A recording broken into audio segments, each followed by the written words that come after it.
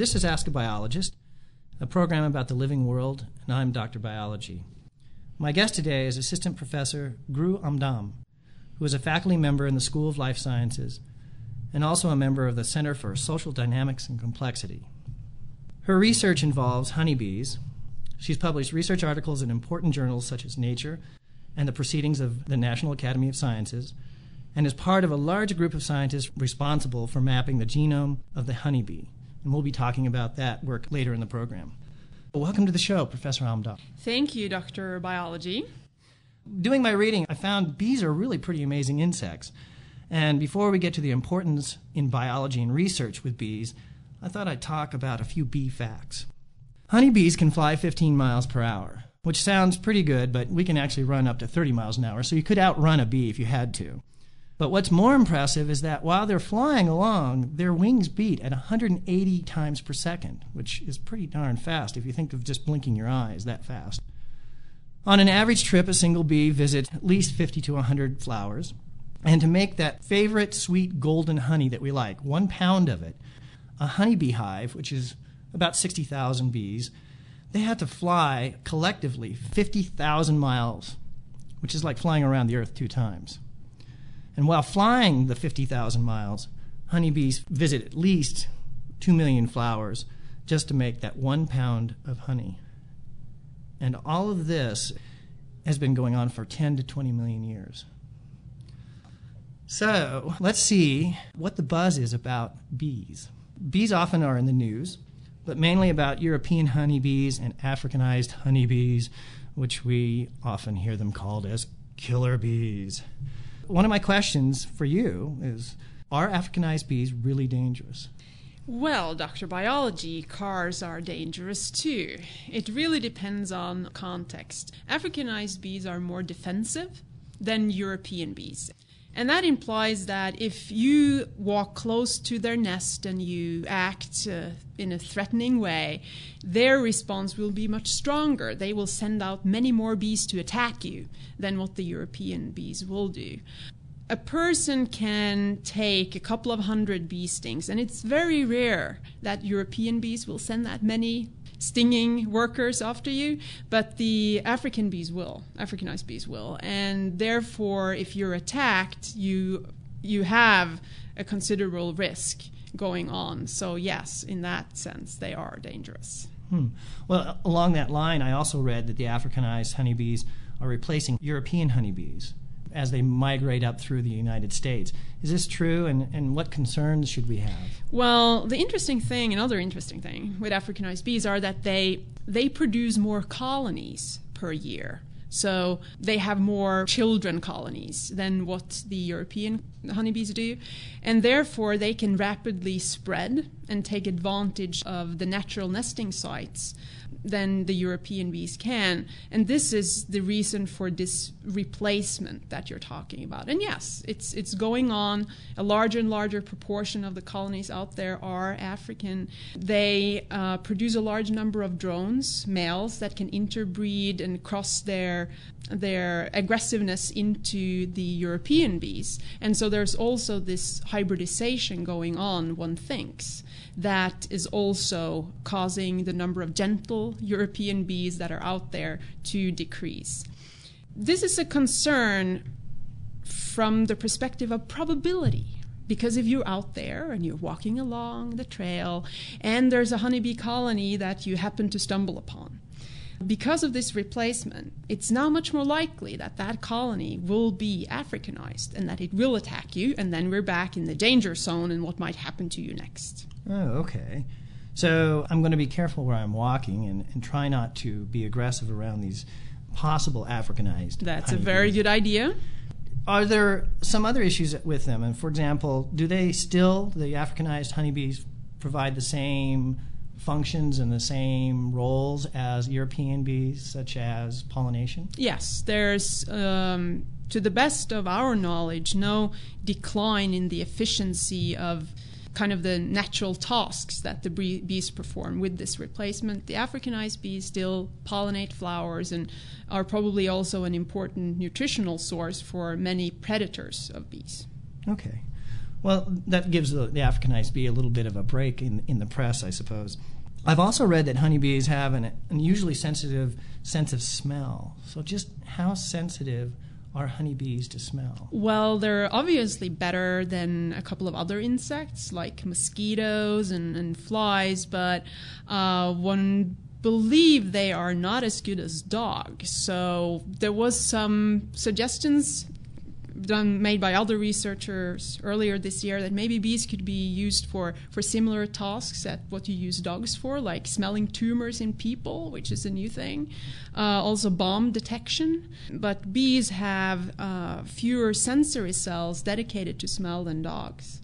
And probably their ability to discriminate between smells is not so good, so we might have to stick with the dogs for some of those purposes still. Well, that's one of the things that I was really curious about. That really helps. It also means that my dog is safe right now for that task. So sense of smell, they're better. Do they use that to communicate, or do they use some other method of communication? Well, smell is very important inside the nest of bees because it's dark. And the larvae, for example, use pheromones or odors they send out to the adult bees to communicate if they're hungry and, how things are. But bees also have one other very interesting means of communication inside the dark nest, and this is a dance that the foraging bees perform when they come back to the nest. It's been referred to as a dance language, and the discoverer of this language, Carl von Frisch, got the Nobel Prize in 1973 for this discovery. What bees do, bees that are foraging, when they come back to the nest, they will perform a dance that tells other bees the direction and the quality of the food that's out there. And they provide direction by transposing the angle of the sun using gravity instead of the sun, because it's dark, right, inside the nest. Right. And they use the duration of a certain waggling they do with their bodies to communicate the distance and also the quality. Marvelous, marvelous. As I mentioned at the beginning of the program, you're part of a very large group of biologists that have recently mapped and published the genome of the honeybee in the journals Nature and Science. It seems that these are exciting times for researchers with bees. We often hear the word genome used, such as the human genome, the Drosophila, or as we might call it, the fruit fly genome. Before we talk about how the bee genome can tell us some more about what we want to know in biology, can you tell us what a genome is and why it is important to know about the genome of different animals and plants? Well, a genome is often referred to as the blueprint. It's the blueprint from which you can build a form of life. The genome is a sequence of DNA that codes for various genes that are translated into proteins, and proteins is what build up our bodies and govern many of the processes that happens to us. And this is a general property of every living form. The reason why it's important to know about the genomes of different animals and plants are that, of course, although many of these principles are general, there's also differences. We are different than the plant, and we're different from apes, and bees are different from us. And how do these differences emerge from a genome? And how can changes occur in evolutionary time to change a being from something to something else? And one thing that was kind of a poster child idea for sequencing the honeybee genome was that it could tell us something about how you become social.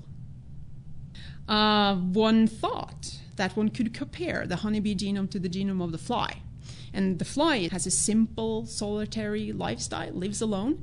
And maybe when you looked at the differential between the two genomes, you could say, well, hey, these genes are in the bee, but not in the fly. And maybe they're responsible for social behavior, maybe this dance language, and a lot of other exciting things that bees do.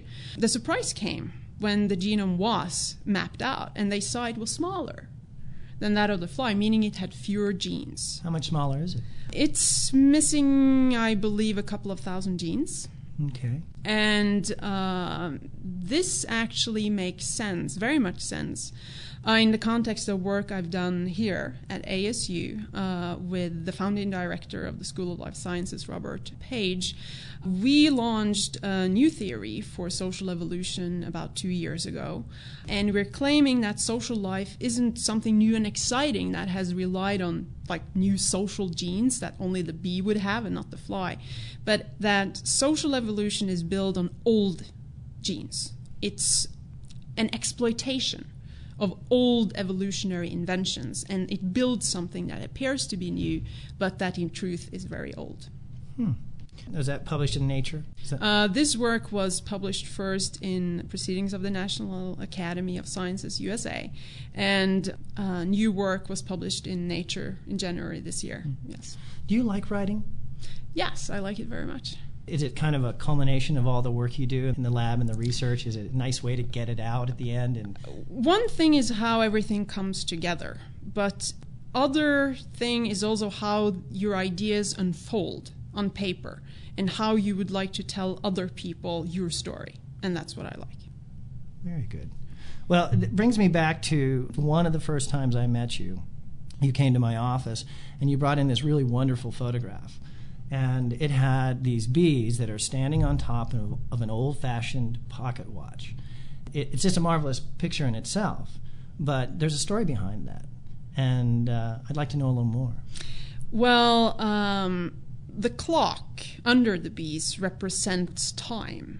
And the context of this time with bees is their aging pattern, which appears to be fundamentally different from a lot of the other organisms that researchers use to understand aging. Popular organisms for understanding aging is the fly, also mice, and a little worm called C. elegans. All of these organisms are characterized by progressive aging, meaning that you're born and it moves along and you get older and you age. Mm-hmm. In bees, it's different. Bees have a division of labor between bees that are inside the nest, that we call nurses because they take care of the larvae, and foragers that are outside collecting nectar and pollen. And a bee can be a nurse for anything between a week to a year. And while she is a nurse, she doesn't appear to age. But as soon as the bee becomes a forager, independent of whether this happens the first week of life or after a year, then aging starts. And we have several markers for this aging. It's a buildup of protein damage in the brain and a loss, for example, of learning performance. It's a loss of immune function, which also characterizes human aging. And the fact that bees have this plasticity, so it's not progressive aging, but it's more an aging switch. Right, you can turn it on and turn it off. Turn it off. And off is a key word here, because what we can do with bees that I don't think any other organism can be used for is to reverse aging. And this implies that we can take bees that are foragers and that show signs of aging, and we can put them inside the nest and give them larvae and remove all of the normal nurse bees. And what will happen to these foragers is that many of them will become nurses again. And this is linked to a rejuvenalization of their physiology and seemingly a negative rate of aging, so becoming younger again. That's fabulous. This ties us back to the genome again. This becomes really important for you because I'm assuming you're going to use that as a map as you compare these different bees and their different aging stages. Yes. What we're doing now is we're doing large-scale kind of fingerprinting of the genes and proteins that are expressed differently in these different types of bees, the aged bees, the young bees, and the reverted or newly become young again bees. And from these large-scale fingerprinting experiments, for that we need genomic information, of course, and it will allow us to pinpoint more specific candidates, meaning candidate genes and candidate proteins, for understanding what is going on with these bees and how they can have this amazing plasticity of their aging. I'm actually going to shift gears a little bit here. You've been at ASU for a little over a year now, maybe 2 years. 1 year. 1 year? Mm-hmm. Okay. Well, when good things are happening, it goes really fast. Before you joined the faculty at Arizona State University in the School of Life Sciences, you were a researcher in Norway and actually still conduct research in Norway. And in fact, you grew up in Norway. So what I was curious about for some of our young scientists, do you notice a difference between the two schools and the cultures or the way things are done? Yes, I'm Norwegian. Yeah, I grew up in Norway. The Norwegian school and research system is based on a different philosophy in many ways than the U.S. system. It is not a system where it's perceived that excelling in something is a virtue on its own. It's much more a society of equality. And this you see at every level of social organization. But in the research area, it implies that most researchers get an okay amount of money to work with, nothing spectacular. Even if they do really, really good research, it's difficult to build a big lab and truly excel at an international level. Not many researchers can hope to do that, because if you become too big, there will be restraints in the system saying, please, there are others not as fortunate as you, and you will have to share your resources with them. Now, I'm not the sharing kind of person, and I do like the US system better, where there are opportunities to excel and where excellence is rewarded. That leads me off in another, well, slightly different area. I was reading about you a little bit, and one quote I got out of this little story, which I found interesting, is you admit to being a control freak. And so I want to make sure, is this true? Yes, this is true, and it probably affects my ways of doing things. Yes. So is this a good quality in your research area, or scientists in general, or so do you advise this for the young scientists, or is it just the way you are and you flow with it? I think you should go with your personality. This is one of my features, and it works for me because I can channel it into productivity, right? So my control freakness makes me really anal about the quality of the work I do. And it makes me supervise my lab efficiently. And it also in a way, I hope, it helps my young people in my lab, makes them see how they can systemize the work they do and how they can achieve to take their ideas from the level of a desk to the level of experiments and to the level of publication. So with this, you know, some people might think that that's all you've ever done. You've only been a scientist. That's all you think about. But I also heard that you were a radio host in Norway. And I was curious what got you started in radio and what was the program about? This was actually a university type of radio, maybe much like what we're doing here and now. We were primarily presenting to students once a week an hour-long program about what was going on at the university, social issues, political issues, concerts. We were interviewing guests, artists, also directors and political figures in the context of the university and how education was conducted. So were you getting your degree in science at the same time? Yes. Oh, that's great. These are 3 questions I always ask everybody on the show. One of them is, when did you first know you wanted to be a scientist or a biologist? It's an interesting question because I realized first that I wanted to be a veterinarian. It was all I could think about. I decided when I was 5 years old because I loved animals. And all of my basic training up until undergraduate level was based on getting into vet school and becoming a veterinarian. Luckily, I must say, after enrolling at the vet school before classes started, I had to do a 6-month internship with a veterinarian, and this was part of the training program. And I realized, as I knew already, that I really loved working with the animals, and I loved figuring out what was wrong and prescribing treatments and kind of bringing the solution to the owner. But what I hadn't factored in, and that no one really had told me, was that the owner didn't necessarily have to agree with me. I could have this perfect solution to the issues at hand, and the owner might say no.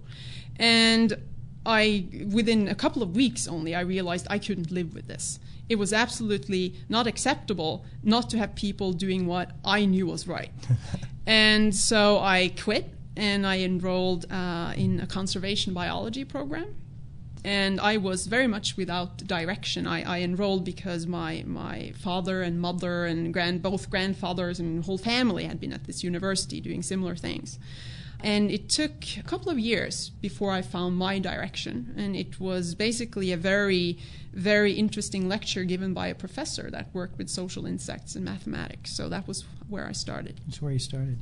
Okay, I know you wouldn't be a veterinarian, but if you weren't a biologist, what would you be? Oh, this question has tormented me. Because especially in graduate school, and many young scientists, I think, feel this way. It's a lot of pressure, and it's tough, and you stay up at night and you're worried about your experiments and what might blow up the next day in the lab, and you think, isn't there anything else? Anything that can make me as happy and engaged and I was struggling with this. I wanted to find an answer to this question. At least I would know I had some kind of alternative. I never succeeded in finding one. You didn't. So if I were not a biologist, what would I be? I would be miserable and unhappy. Well, we'll keep you on as a biologist without a doubt. I guess I would like to leave it with one more question, and actually one after that. But what advice would you have for young scientists? My best advice is don't get too caught up into what other people say. Think about what you want and do it. That's very good. The other question I had, and it's more particular to you, of course, is have you ever been stung by a bee? Or maybe I should ask, how many times have you been stung by a bee? I can't give you any specific numbers, but I can guarantee you that after a couple of stings, you get really, really good at wearing protective gear and duct tape your suit closed so no bees can ever come in. No bees. Well, Gru Amdam, thank you for visiting with us. Thank you for having me. You've been listening to Ask a Biologist, and my guest has been Assistant Professor Gru Amdam from the ASU School of Life Sciences. The Ask a Biologist podcast is produced on the campus of Arizona State University. If you'd like to contact us about this program or would like to ask a biology question, you can visit our website at askabiologist.asu.edu. I'm Dr. Biology.